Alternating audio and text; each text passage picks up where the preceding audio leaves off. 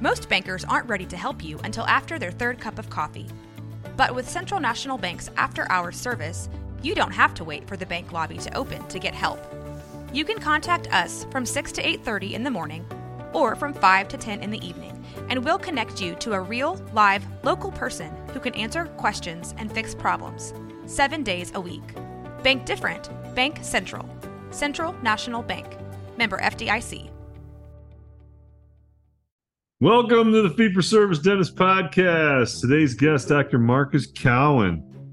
Really interesting guy. He's a 2017 graduate of dental school. Georgia roots, born and raised down there. Great guy, as authentic and honest as they come. He is going to talk a lot about his journey, how he got where he got, what he did, how he did what he did, and some do's and don'ts going into private practice. Don't want to miss this one. As always, our podcast, Fee-for-Service Dentist Podcast, brought to you by Kettenbach. Kettenbach has a new product, Visalis Fill and Visalis Flow. It's a nano hybrid light cured composite. Very strong, very aesthetic, great marginal integrity. A excellent product for anterior and posterior usage. Also has a flex shade system, which is a chameleon effect, so it has shades A1 through A4 and a bleach and an opaque shade. And remember, your costs are lower with Kettenbach as it's available direct to you with no middleman cost. To learn more or simply contact your local Kettenbach rep. Your local Kettenbach rep. Call 877-532-2123, or if you want to go on website, kettenbach-dental.us. If you like the podcast, click like, click subscribe, share it with your friends. That's how we grow. That's how we were able to do more things for you guys, bring you great guests. If you don't like it, well, send me a message. sunnyspira@gmail.com, Sunny with an O. Or hit me up on my cell, 607-624-2962. Thanks a lot, everybody. My name is Drew Burns, and I'm a part of a small group of dentists who believe something crazy. We believe the standard of care is just not good enough. We demand the best of ourselves and the best for our patients. We believe that the best way? No, the only way to practice dentistry is on our own terms. If you ask the dental consultants or the corporate CEOs, they tell you that what we're doing isn't smart, that fee-for-service dentistry is dead, and that the golden age of dentistry is over. Yet, while others focus on profits first, we focus on the patient first. And yet, our offices are some of the most profitable in the entire country because we invest in ourselves and we are doing things right. It's our name on the door and it's our reputation on the line. My name is Drew Burns, and I am a fee-for-service dentist.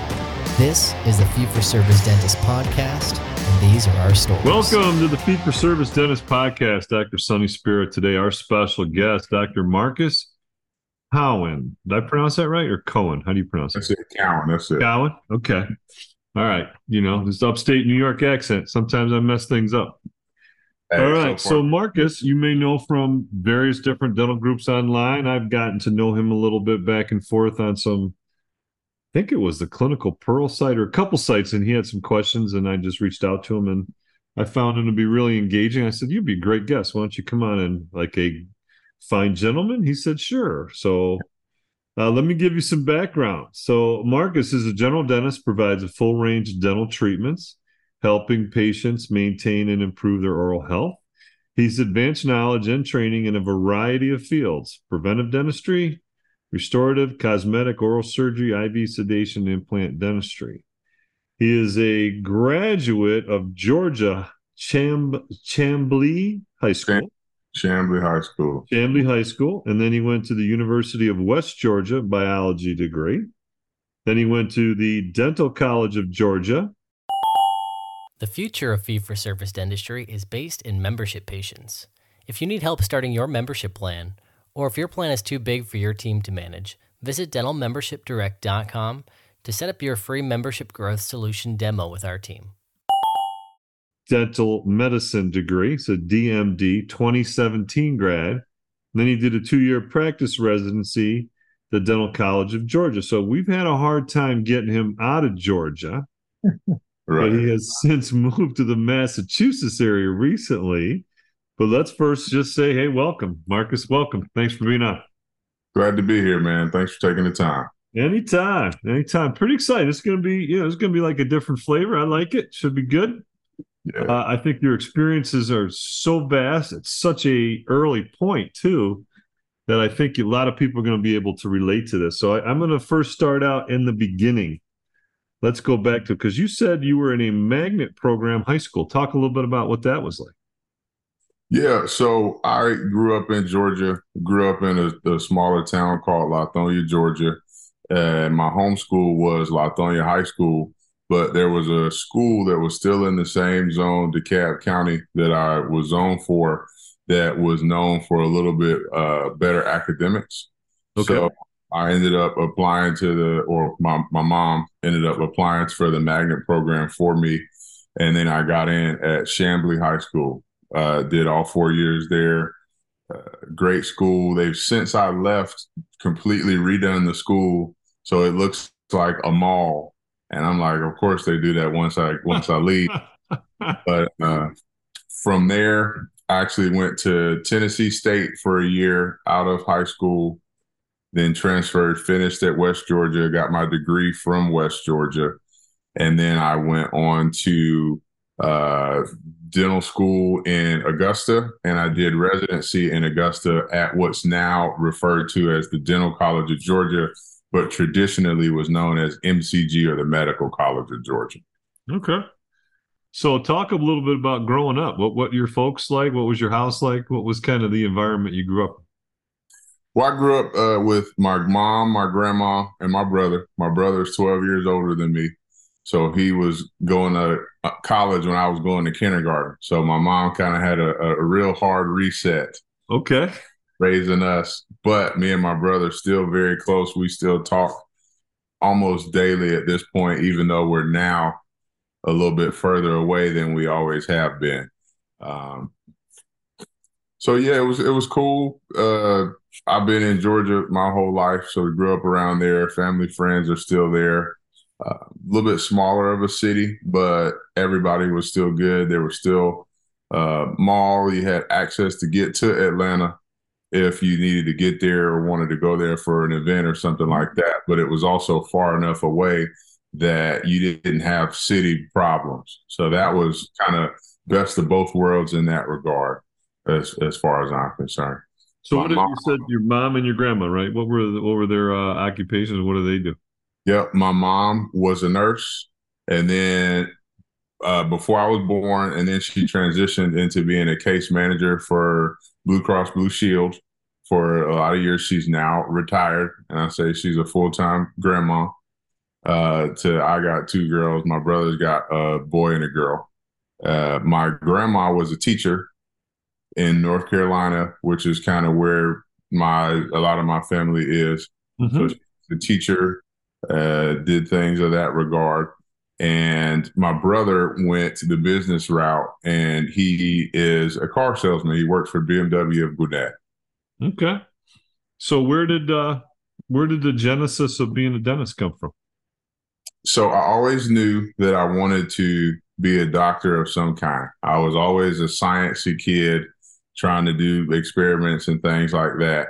And in trying to figure out exactly what I wanted to do, I started shadowing. I got to the point where it was between dental and medical, and my shadowing experiences with medicine were good. The field I would have gone into would have probably been orthopedics surgery, which sports medicine doc. I wanted to be around athletics because I played athletics. I played basketball. But there we go. We got a lot to talk about. Yeah.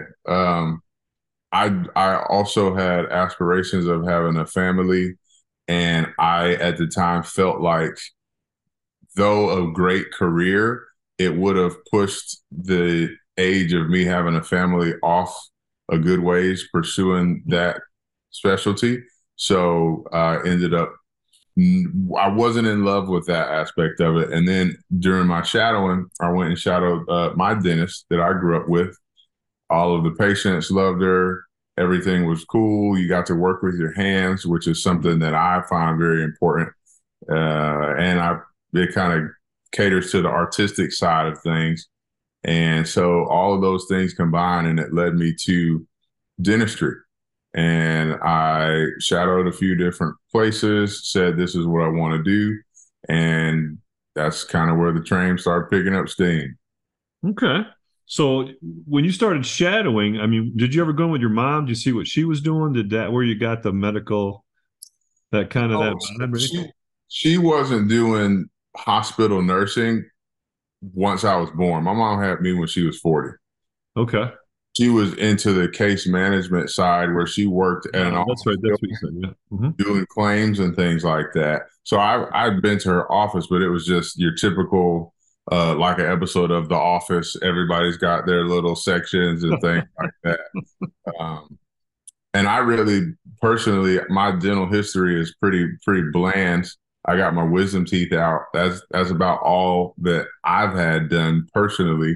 So my experience in the dental space came really just from shadowing. I shadowed my general dentist, another general dentist, and I got to shadow an oral surgeon, the one that took my wisdom teeth out, of course. So I got to see a little bit of it. And now that I'm in the field, I'm learning that there's a lot of different avenues that general dentistry and dentistry as a whole can provide for you. Our show is sponsored by our good friends at Medidenta. Medidenta has served the dental community since the 1940s with award-winning innovation and a large catalog of dental products in most facets of dentistry. I personally use several of their products and recommend them to anyone I can. They are a sponsor of the program and are offering 30% off. That's right, 30% off anything site-wide at Medidenta.com. Simply use the code FFSD30 at checkout and get your 30% instant savings. From CR-rated prophy angles, hygiene, high-speed handpieces, burr, endo, whitening, they more than have you covered.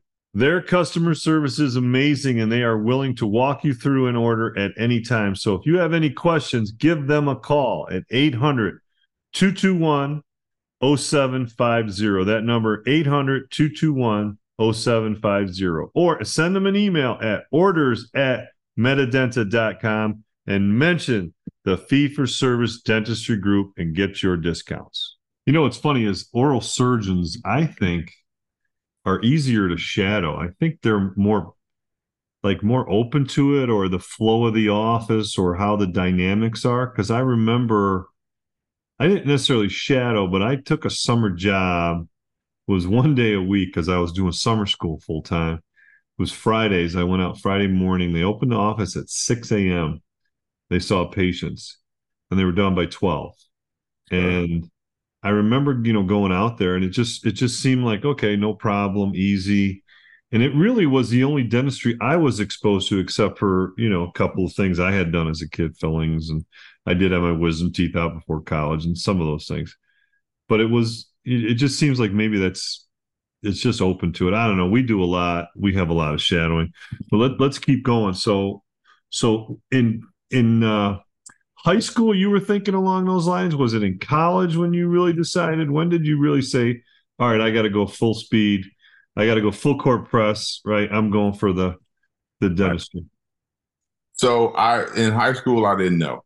To be completely honest, like a lot of high school kids, I thought that I was going to go to the NBA. So that was kind of where my head was at. I always had an emphasis and felt that academics was important. So I always kept my grades up, regardless of what my future aspirations were.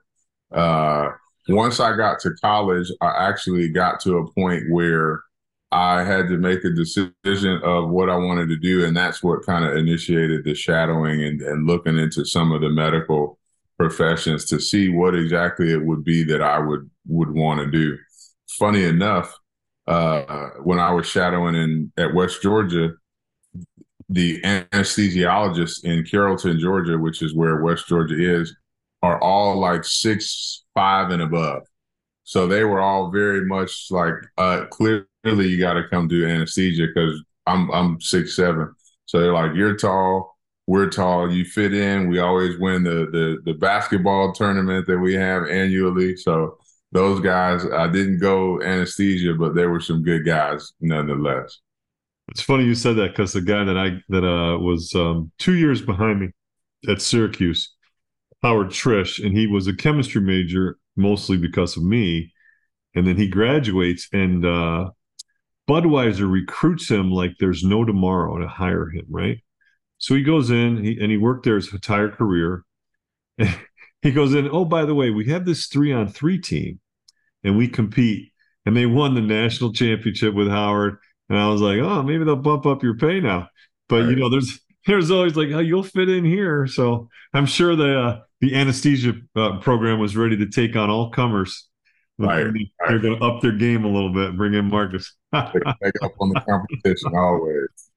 I love it. We did that in dental school. We had a team we called ourselves the Articulators. So we played in the intramural program in college, and I was coaching the basketball team. I was a graduate assistant at U Buffalo, and so we were playing. And the coach comes to me and goes, "Yeah, they're talking about this team of guys that are playing in this intramural league." And he looks at me, and I go, "I don't really know what you're talking about," because we had a target on our back. And anyway, it was a lot of fun. So, all right, so played intramural in dental school as well. We won a couple of championships. Right? So I played in college, and one of my classmates played in college. He was a guard. I was a forward center. So we got a couple flag football championships, couple basketball championships. I got some shirts somewhere. We were skipped to my loops. Skip to my loops. I like it. That's actually, you're playing off of the N1, right? Skip to my loo. Yep. Yeah. I thought so. All right. So dental school comes along. At any point in time, these guys that you shadowed, or gals, or whatever, the docs that you shadowed, did any of them sort of reach out and kind of mentor you, or talk about that experience now going to dental school?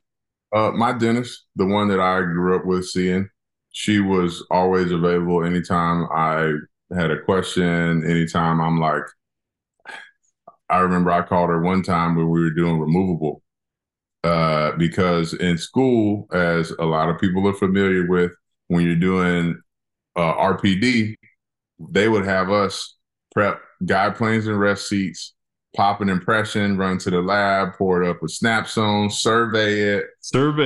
You're like running 40-yard dashes back and forth between the lab and the clinic. And I was talking to her. I was like, is this for like really how it is? How do you use your surveyor in the office? And she just laughed, and she was just like, that's not how we do it in the real world. So it was always good to have an ear to the real world of dentistry from her. So that was very helpful in that regard. Now, you said and we talked offline a long time ago that you like surgery and things like that. Now, when you're in dental school and you shadow the surgeon, is that like on your radar? Like, hey, I might go into oral surgery. Talk about your mindset as you're going through dental school. So funny enough with that, when I shadowed the oral surgeon, there actually was a patient who, at one point, they were getting wisdom teeth out during the sedation, and I had no previous surgical shadowing experience. So it was a gal. She's laying there, and then like all of the monitors start. So I'm like, this person's about to die. Oh my gosh! Like, what? Everybody else in the room totally calm. No, nothing going on. He, administers some medication. All monitors go off. Vitals are normal, and they didn't. In real life, it probably was about 15 seconds of time. To me, it was like 3 hours of like an episode of like Grey's Anatomy or something like that. So at that point, I had no idea that the surgical portions of dentistry would be something that interested me at all. Going through dental school, I still was not even sure that that's what I wanted to do.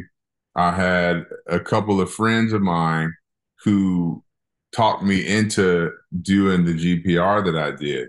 Oh, wow. Huh. I won't call any names out, but we talked about going, and funny enough, they didn't end up going.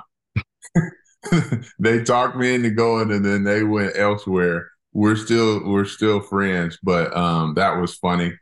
The way they kind of posed it to me was get the education on the front end, and then you can start using it in practice instead of going out practicing. Then you got to come back and if you take one of the courses, like my residency was over the Maxi course, which is through the AAID, American Academy of Implant Dentistry. Yep. It's a 9-month long course, typically a Thursday, Friday, Saturday, Sunday, once a month for 9 months, where it's heavy didactic and you get hands-on surgical training with implant placement. But the volume of cases you get doing a program like that, while better than nothing, is not going to compare to what you see doing a residency. And so I kind of weighed the pros and cons, and I said, you know what, it does make sense to do this on the front end instead of setting up a method in a way that I practice and then trying to go back and change it. So I did that, and I tell a lot of young guys and gals that talk to me about, should I do a residency? Should I not? If you can get into a program that will teach you a set of skills that you don't have coming out of dental school, I think it's worth the time. That can be endo, ortho, wisdom tooth extraction, sedation, implants, any of those kind of things. I'm an advocate for doing a GPR. Now, Wait. Are you telling me that orthodontics was not taught well in dental school? It's like, man, that's impossible. Of all of the things, they talked me out of that by sitting me and making me bend them wires. I was like, this is not for me. Right. I swear to God, every dental school, Buffalo included, every year was like, well, the accreditation came in and we're light on, we're barely passing ortho. I think they took the standards and they said, all right, we're going to err on the side of less than the minimum. Right. And we're going to almost dare them to come get us. We made a anterior crossbite retainer with a little spring loop in the back. Yep. That was one thing we did for ortho. Okay. And I can't even remember anything else. And we were, quote, taught ortho. Yeah. We had to do a case. It typically had to just do with anterior movement. But at least you did that. We didn't do any of this. Yeah, I was going to say the ortho department at the school I went to was awesome. So they were helpful. It was good because it was bracket and wire ortho. Yeah. It's good to get to see their expertise on that, hands-on. I appreciated that. We didn't get really any aligner kind of stuff. And to be fair, I can understand why.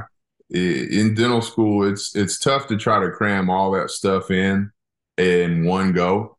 If I were to be able to tweak it a little bit, I would say there's maybe some of the science classes that aren't so relevant to clinical dentistry that could be replaced with more time and subjects like that. But that's way above my pay grade.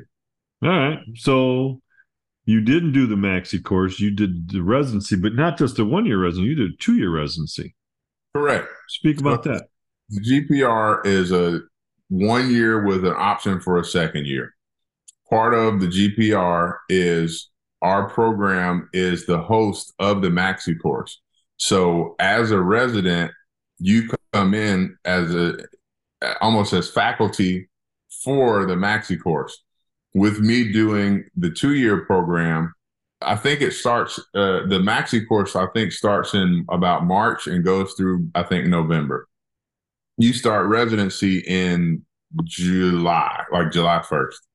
So your first year, you get basically the second half of the Maxi course. And then that following March, the new one starts. And if you only do 1 year, you basically get the first half. So you get the experience of a whole Maxi course, but you just get the second half and then the first half. By staying for a 2nd year, you get that half, then you get a whole year of the maxi course start to finish, and then you get another first half. So you effectively go through 2 maxi courses. But the benefit that I got from it is by the time I got to the second one, I had a caseload of patients that I've been doing and I'm familiar with it. So now from a teaching standpoint, I can actually help the participants a lot more than I could when you first come in, because you're green, you're wet behind the ears. You don't know what's going on either when you first get there. And for me doing the second year, I wanted to see more long-term follow-up for the patients that I was working on. You know the nature of it. If you get somebody in, they need a tooth pulled and you do bone grafting, well, that takes 3-4 months to heal. Then you place the implant, that's 3 to 4 months to heal. Then you uncover it, you give it a month to heal. Well, if you're there for a year-long program, that's it. You don't really get to see the end result of a ton of them in that regard. And I wanted to make sure that the techniques that I was using were getting the results that I wanted to get. And I didn't want to think they went well and then leave and they didn't do as well as I would have thought, because I want the best for my patients as I'm practicing. So did you go in and say, listen, did you identify that you really wanted to focus on the implant part, or when you were selecting your residency, did you say, hey, I want one that has an emphasis here? How did you select your residency? I did. So the one at my school at the Dental College of Georgia was known for having a heavy surgical emphasis, a lot of implants placed, IV sedation, wisdom tooth extractions. That's what that program was known for. So that was also the only program I applied to. And I told them that in the application process, like, look, this is a great program. This is what I want. If I don't get in, I'm gonna go to work. You know, it's pretty simple. I'm not just trying to apply to a program because I don't feel like I'm ready. I feel like clinically I'll pick up speed with experience, but this is a program that will teach me the things that I need to learn. And I ended up getting in there, and you know, it went well. All right, so you go out, but what's really interesting, and because you sent me your CV, is your work experience starts the moment you graduate. So not only are you doing a GPR, you're also moonlighting. Yep, I did. So in my residency, you had to get a form signed through the school and saying, you know, getting permission and all that kind of stuff. But I did a program that was open to that, and then my 6-year-old popped in. So I just got to interview, but okay. I want to just sit with you. So working, I was able to moonlight. So I would go Tuesday, Thursday, from about 5:30 to 7:30, and then some Saturdays between a couple of different offices, just doing general dentistry. One of them was a more Medicaid type office, so a lot of fill-ins. I did see some kids there. And then one of the offices I worked at was actually a classmate of mine. She was in my class and her husband was the year above. And so they bought a practice. He bought a practice right out of school. And then she joined him once she finished on up. And that's where we ended up, where I ended up going there on some days as well. So I thought it was good for me because it gave me an eye to kind of what to expect at a general dentistry practice. It's very easy if you go to a program that has a heavy surgical emphasis to think that the volume of surgical cases that you're doing in residency is the same volume that you're going to be doing in private practice, but in reality, it's really not. So I thought it was good for me to have that perspective and be able to know, okay, yeah, I enjoy doing implants. I enjoy doing bone grafts, sinuses, things like that. But the reality of the matter is the majority of your day is going to be spent doing fillings and your bread and butter general dentistry, at least if you're you're not in an implant only type practice. So you also learn how to cut those guide planes for the RPDs, right? Like you learn how to do that. Like that. So, I'm like, So just to give people a perspective, right? Because what you just said is you went 5:30 to 7:30. What was your day like at the GPR, right? So you went what, 8 to 4? 8 to 5. 8 to 5, and then Residency.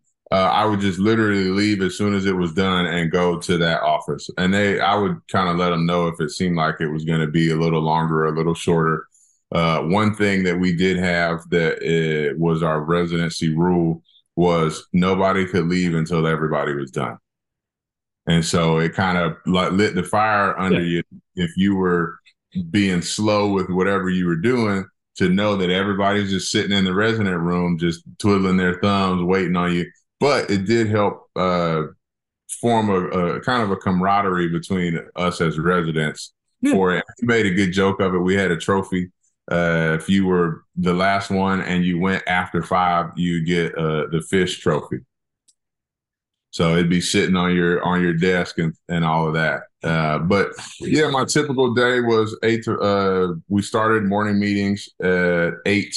Clinic started at 9 to 12 in the morning, 12 to 1 lunch, 1 to 5 seeing patients in the afternoon. And then after that, we went ahead and or I would go to that job opportunity, excuse me, afterward.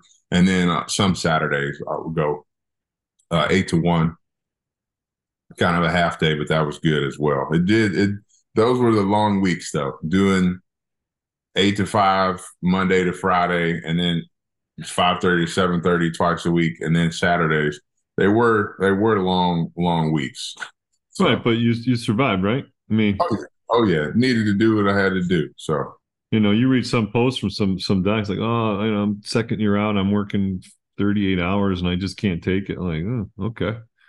You don't want to know what I was working. It was nuts. I mean, not initially, but when I got on my own, I had 2 nursing homes. I was working. I was doing all my paperwork. It was 50, 60-hour weeks easily.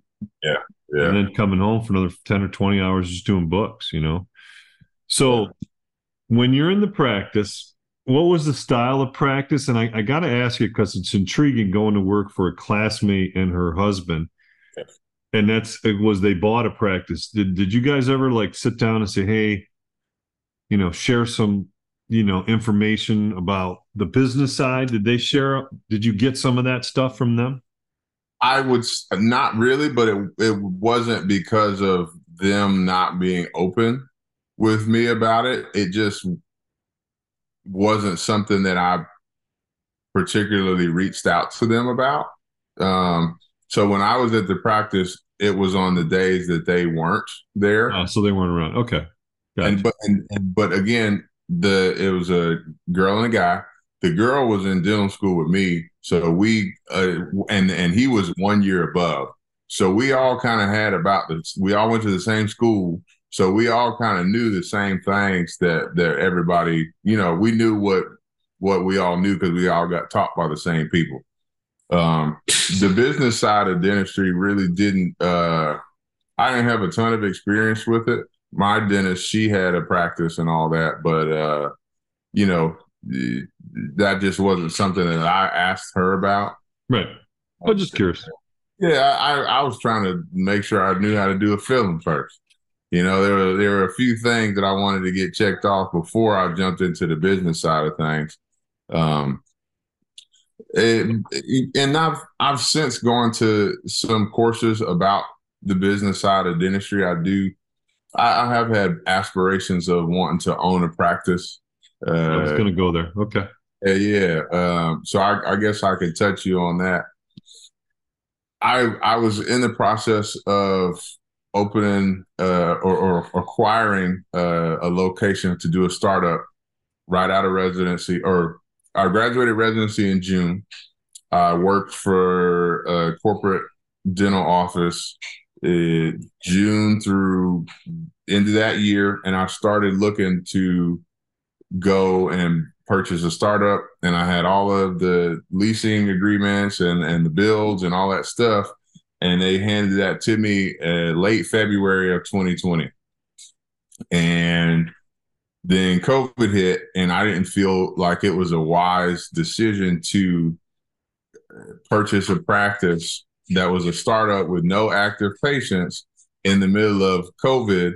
Now, initially, like a lot of people, I said, okay, this will probably be, a couple of months, something like that. And then we'll be able to, jump back into things.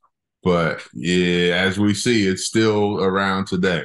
So, yeah, I'm glad that I didn't do the startup, because I think that would have been a lot of financial stress and strain on my new family at the time, and I just didn't think it was wise.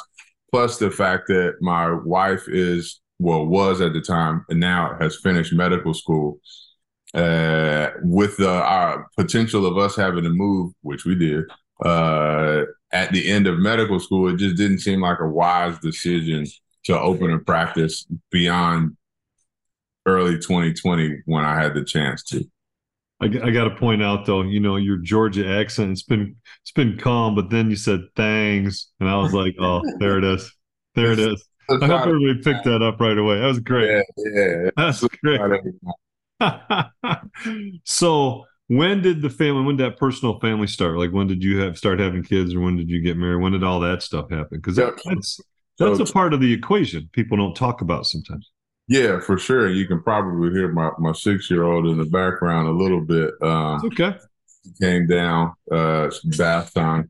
I'm gonna actually say, hey, Abby, can you close the door, baby, please? Thank you. This one to this room. So thank you, baby. She was born, my oldest is 2016. So she was born right before I finished dental school. And then we had our youngest, Mia, in 2021. So their birthdays are actually coming up this weekend. My oldest will be 7. My youngest will be 2. So you're in a residency program in 2017. Yep. You have a 6-month-old? Yep. So you have a 6-month-old at home. Yep. You're working 40 hours in the hospital.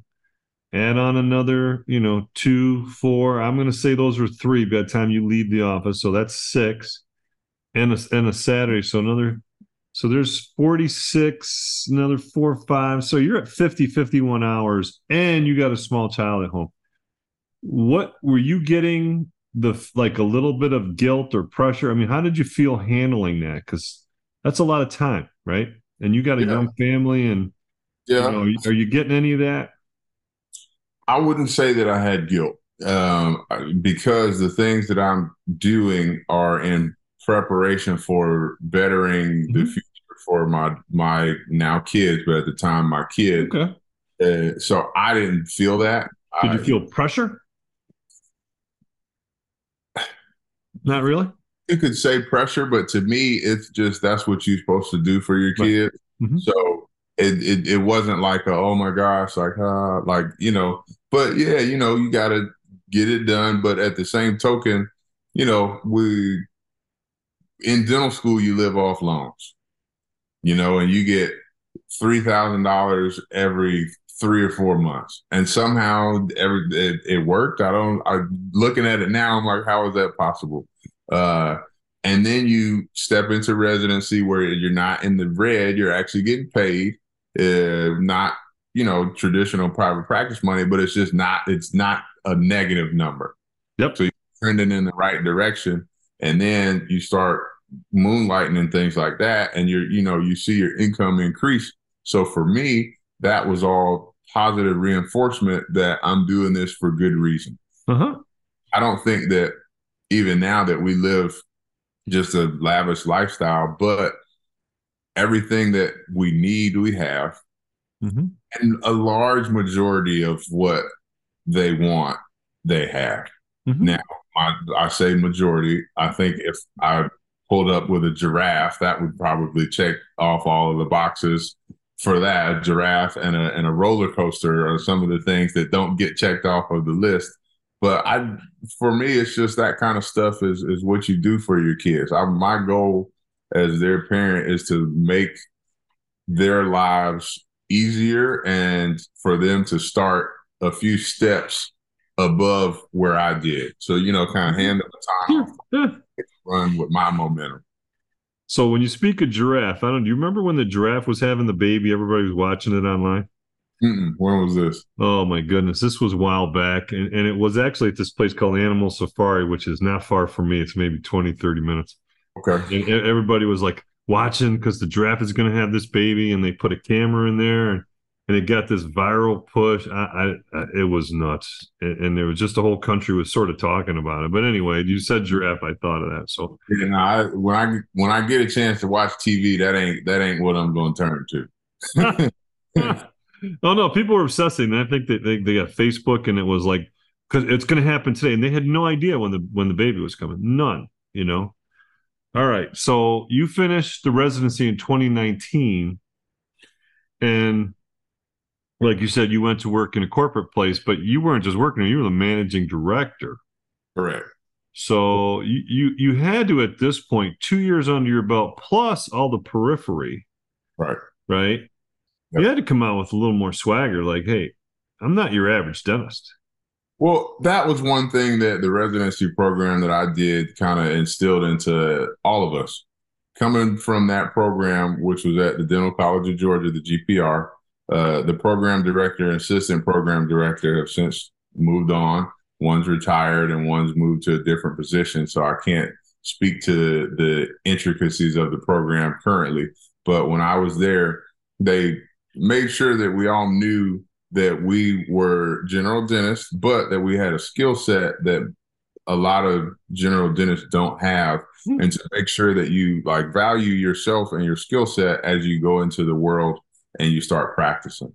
Absolutely. And that's why earlier I said, if you can get into a program that can teach you skills that you didn't have coming out of dental school, I think it's very valuable because as you know, once you start working, taking time away from work becomes harder the longer you work until you start going toward like retirement age. So I definitely felt comfortable. One thing about our residency that we talked about a lot is what is it? C1, what is it? C1, show one, or what? C1, do one, teach one. That's it. So you watch somebody do it, then you do it, and now you teach somebody to do it. And that was good for me because I feel like you really have to have a really strong understanding of a thing to teach somebody how to do it in a way that is easily understandable. And like when I, teach people on things or give lectures or things like that. I was just going to start talking about that, but keep going. Yep. Yeah, sounds like we're on the same wavelength. Mm-hmm. I try to talk in very simplistic terms because I like to be taught things like I was in kindergarten. Because sometimes you'll get people and they start using all these like huge words. And to me, that if you got to say it like that, you maybe don't grasp it fully.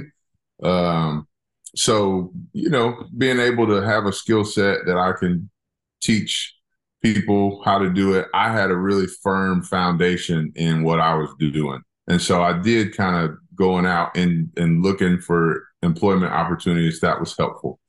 Also, all of the places that I worked while I was in residency, there wasn't really a ton of supervision.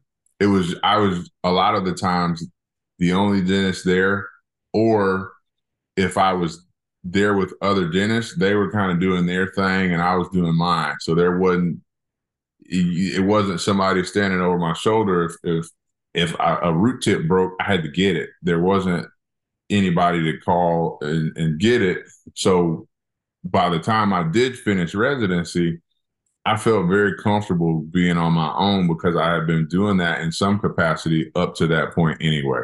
Mm-hmm. So speaking of teaching and lecturing, right, I was going to get into that because you mentioned it earlier. You said you started out in the Maxi course as an instructor, mm-hmm. right? So you're, I don't know if you're an average dental, you're 25, 26 years old, you're an instructor. Now you've taken it. So talk about just the teaching component in your life now, because you lectured, you've done things. Is that something you want to get into a little bit more, like get on the lecture circuit, which is, I think, what they used to call it? I mean, you want to get into that part? And so I'll elaborate a little bit more. When you first come into the residency, you're not like up there giving a lecture on how to do implant stuff. Right. You're more helping the day-to-day, making sure stuff's set up. If somebody needs something, helping out in that regard as a first year resident. As a second year who's been through it a time, you're still not like getting up and lecturing necessarily. Sometimes we would lecture for different things, but now you're taking more of when it comes to the hands-on live implant placement on patients, I'm now there. There was typically one resident per participant, and our program had a strong alumni participation. So a lot of the previous residents that are doing sedations, doing implants, they would come back in town to help with that kind of stuff. So every participant had at minimum 2 people who already placed implants holding their hand through the process. So that is really good. And I like that because I kind of saw what worked for participants, what didn't, what teaching styles were helpful, which ones weren't. And, you kind of learn that, and it's going to be different for different audiences, but there are some generalities that you can go for with that. I do have aspirations of continuing to lecture. I've done a handful of lectures, some on Zoom, some in person. Most of the time they're on topics related to implant dentistry and digital utilization for a general dentist. I actually, and we kind of touched on it a little bit, am in the process of putting together a website, a dental teaching website that I think will be very helpful, because I do feel like there's a little bit of a gap between dental school and private practice real dentistry. And I think that having a site that can kind of bridge the two would be helpful for both dental students and general dentists who are looking to maybe learn new skills or learn a different technique that they didn't learn. Because a lot of us, once you get into practice, you do the thing away, and then you really don't have to change that way, because you get quick at it, you get efficient, you know what you're doing, you know your materials, you know your stuff. Then it just becomes muscle memory. So a lot of times there's not really a lot of change. But there's new equipment, there's new techniques, there's new materials that are coming out every couple of months. And so to be able to have a resource to be able to keep an ear to the dental world as far as advancements, new techniques, and things like that, I think that there would be a big opportunity to help out a lot of practitioners in that regard. All right, now let's talk about some of the practices that you got in. Explain for our listeners what some of those look like, because you said, you worked at some places. You told me offline. Was it some of the places were strictly fee for service? A couple of them were a mixture. Talk a little bit about what you picked up along the way, and maybe some things to look for if you're going to go into an associate, how you might have handled them differently, or contracts. Just, it's wide open. Talk a little bit about those 2 points. Okay, so I'll start touching on stuff, and if you want to go down a road on any of them, just let me know. So in my time practicing, I did a combination of things. I've worked at corporate dental offices, and I guess I'll just keep the names out of it just to be PC about the whole thing. But I've worked at corporate dental offices, a couple of them. I've worked at private practices that were PPO, so they took a lot of insurance. And I've worked at fee-for-service offices. And even now, currently, I'm working at an office that we only take a couple of insurances, and that we're trending toward becoming fee-for-service. We're just not fully there yet. So they're going to be listening to your podcast, just so you know. So we're going to help them. Going to help them transition out. Keep going. Yeah. So with insurance, I feel like the two are almost different practice models. And so a lot of this is going to be my anecdotal experience. So it's just based on what I've seen. That's what we want to know. Yeah.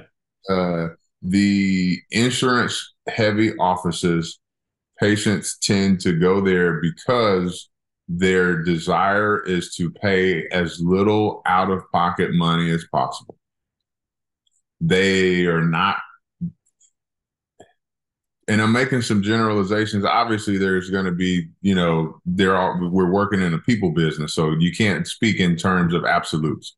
But more of those patients tend to want to go where their insurance covers and do what their insurance covers. And any kind of stuff outside of that, it's a little bit more challenging to get acceptance. Versus at a fee-for-service office, the patients are a little bit more in tune to the experience. Now, by that doesn't mean that for your insurance offices, you can treat people like crap. You want to treat people good regardless, but they're a little bit more in tune to those things. So, for example, if somebody takes an insurance that not a lot of people take and your office takes that, they're probably going to be okay with sitting in the waiting room for a little bit longer versus somebody who's at a fee-for-service office. They expect a little bit more promptness, and they're paying for that with the increase in fees as compared to a practice that takes their insurance. So operating in those two, and a lot of times I would work not at the same office for 5 days a week. So I would be at a fee-for-service office Monday and Thursday, PPO office Tuesday, Wednesday, Friday. So I would go back and forth between the two, and I would be able to see kind of the differences and things like that. Had to be tough. That has to be tough. When you live in both worlds, it's hard, I think. Yeah, it is a little challenging in that your mindset has to be very fluid. You can see somebody at a fee-for-service office and say they're missing, let's just say, 4 teeth, first molar in every quad, and they've got a couple of chipped teeth. And you say you need a couple of onlays and 4 implants. They're like, okay, can we do it all in the same day, or how are we doing it? Not always, but that kind of thing has happened. Versus the same mouth on a different person in the PPO heavy office may be like, what does my insurance cover? And I've had scenarios where you'll do 1 crown this year, another crown next year, and, kind of stuff like that. Now, there are also insurance patients who are like, can we do it all in one visit? So it happens at both places. But the rate that happens is, in my experience, higher at the fee-for-service practice. Now, I got to ask you, do you present your cases differently in the different environments? And that's a great question. So I actually got a really good lesson in this in residency. So to this date, one of probably the biggest case that I've done, it was a combo case between myself and a resident who was a second year when I was a first year.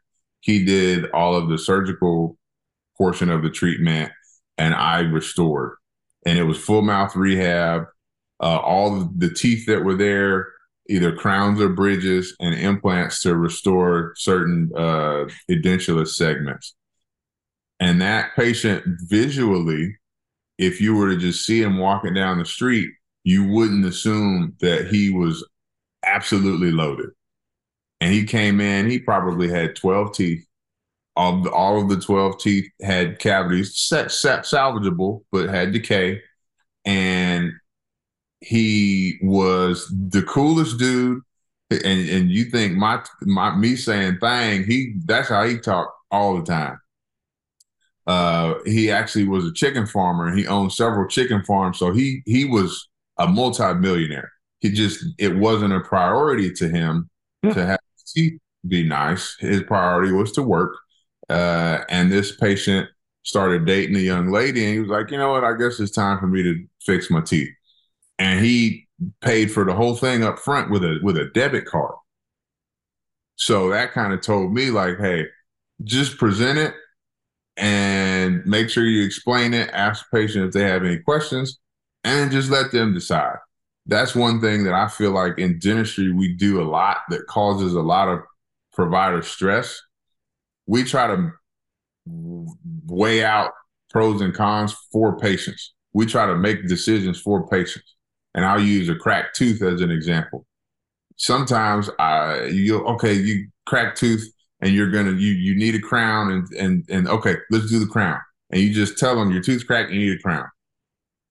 Well, then if it's sensitive after, they need endo. Now you kind of feel bad. Or if the tooth 6 months later abscesses and has to be pulled, then you kind of take the blame on yourself because you told them to do it and it didn't go well, and you're upset about that.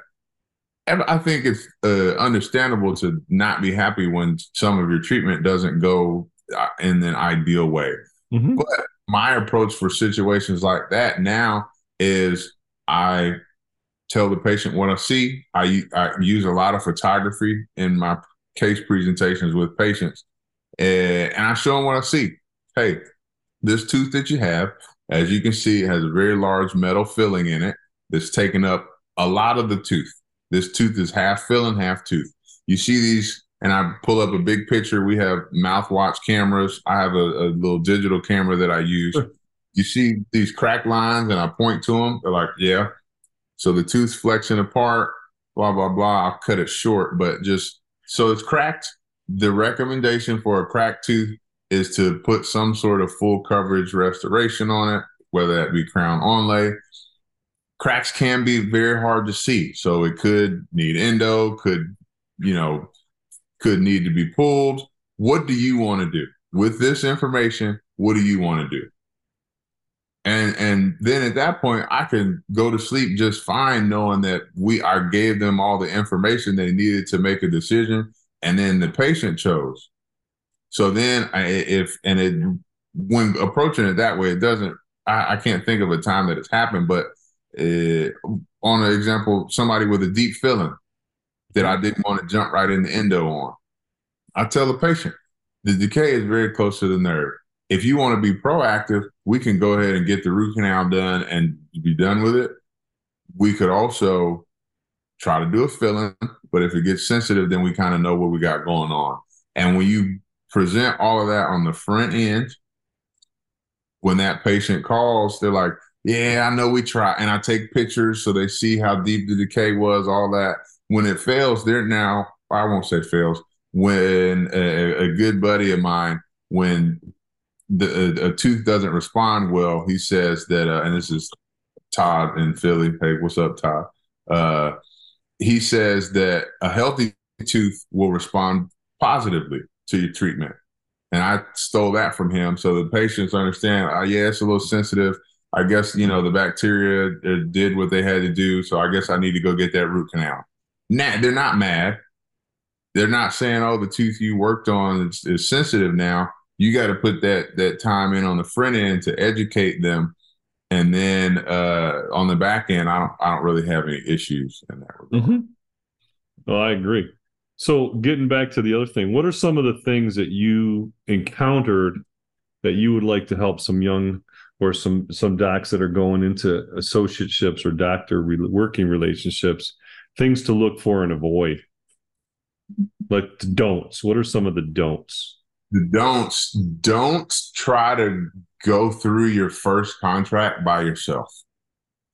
I think that there is some verbiage in these contracts that, even though I've seen a number of them, stuff still slips by me.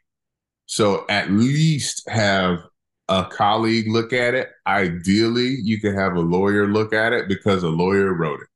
And they are verbal wizards, and they say stuff in the trickiest of ways that you won't think is a problem until you're like ready to leave. And it's like, what do you mean I gotta, pay you to leave? What kind of, so that, some things to avoid: really long notice periods before you have to leave.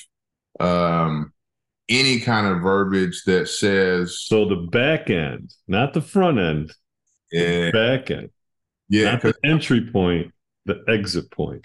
And A lot of the corporate offices will have things in place that'll say you get a sign-on bonus. But in the contract, what it'll say is you owe it back to them if you leave before a certain time.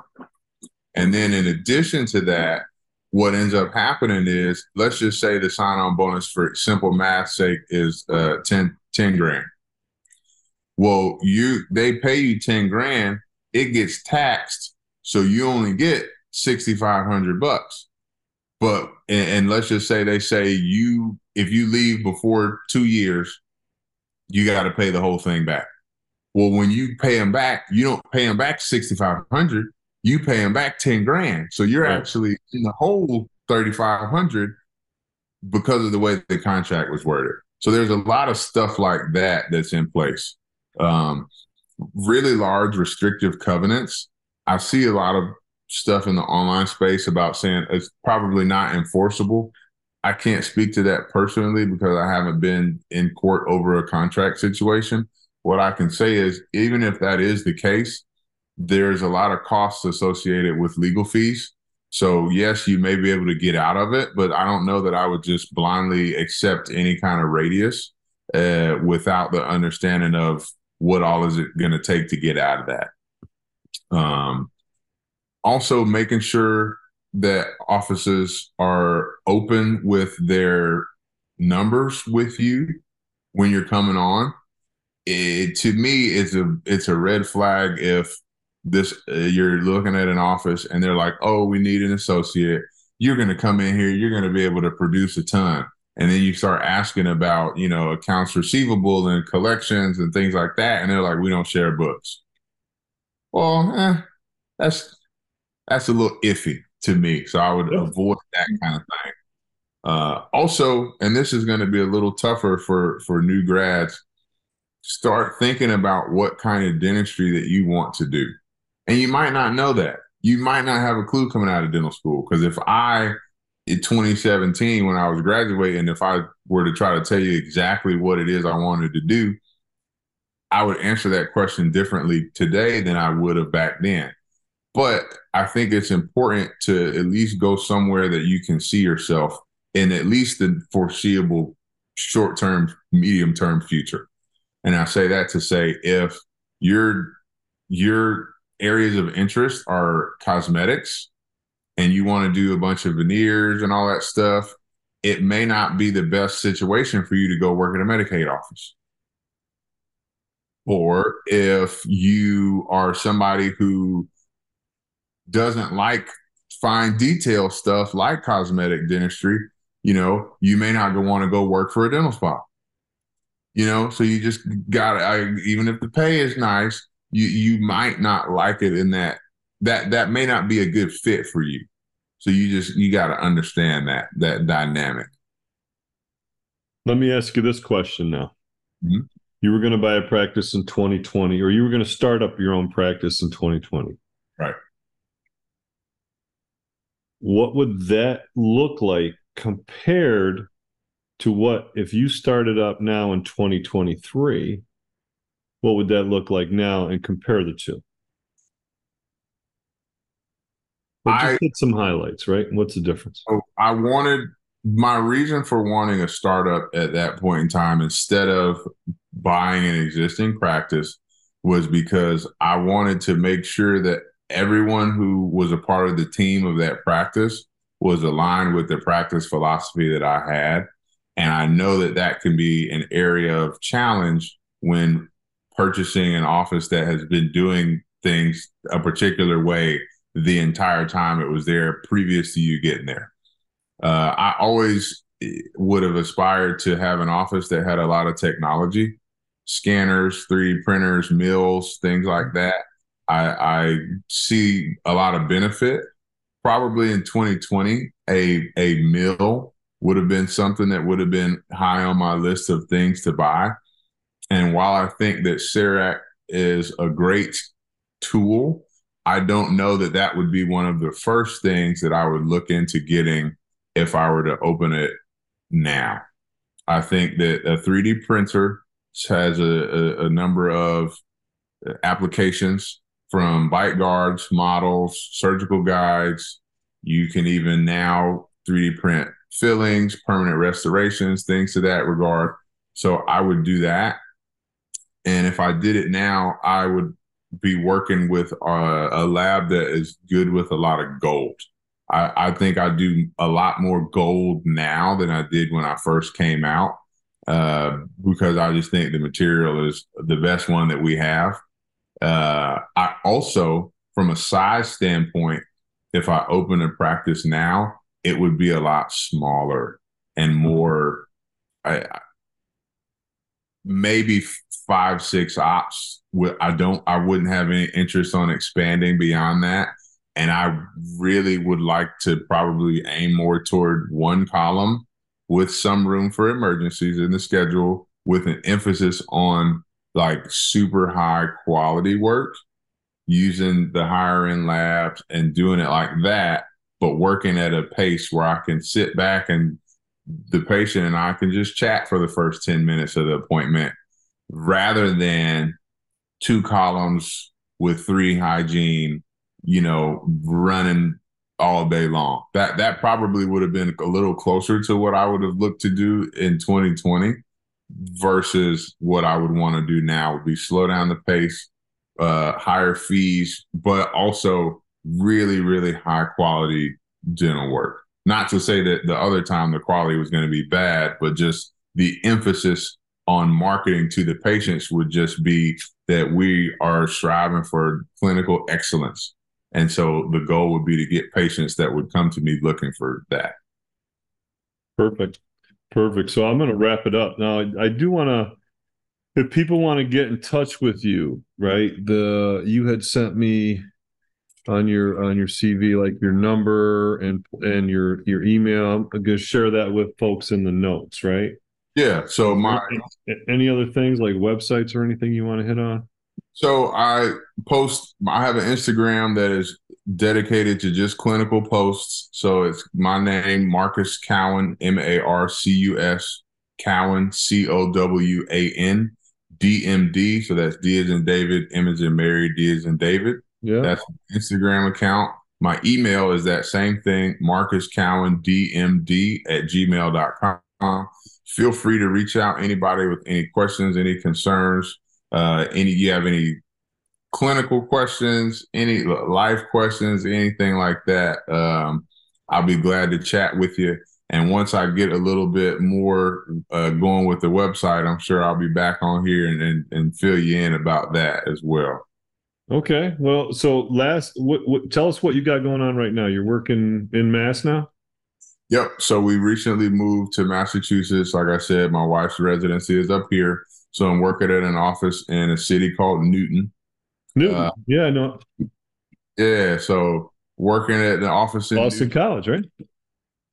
To be honest, we haven't been here 2 months yet. I have no idea where Boston College is. It's at the end of the line, right? The green line, I think it is.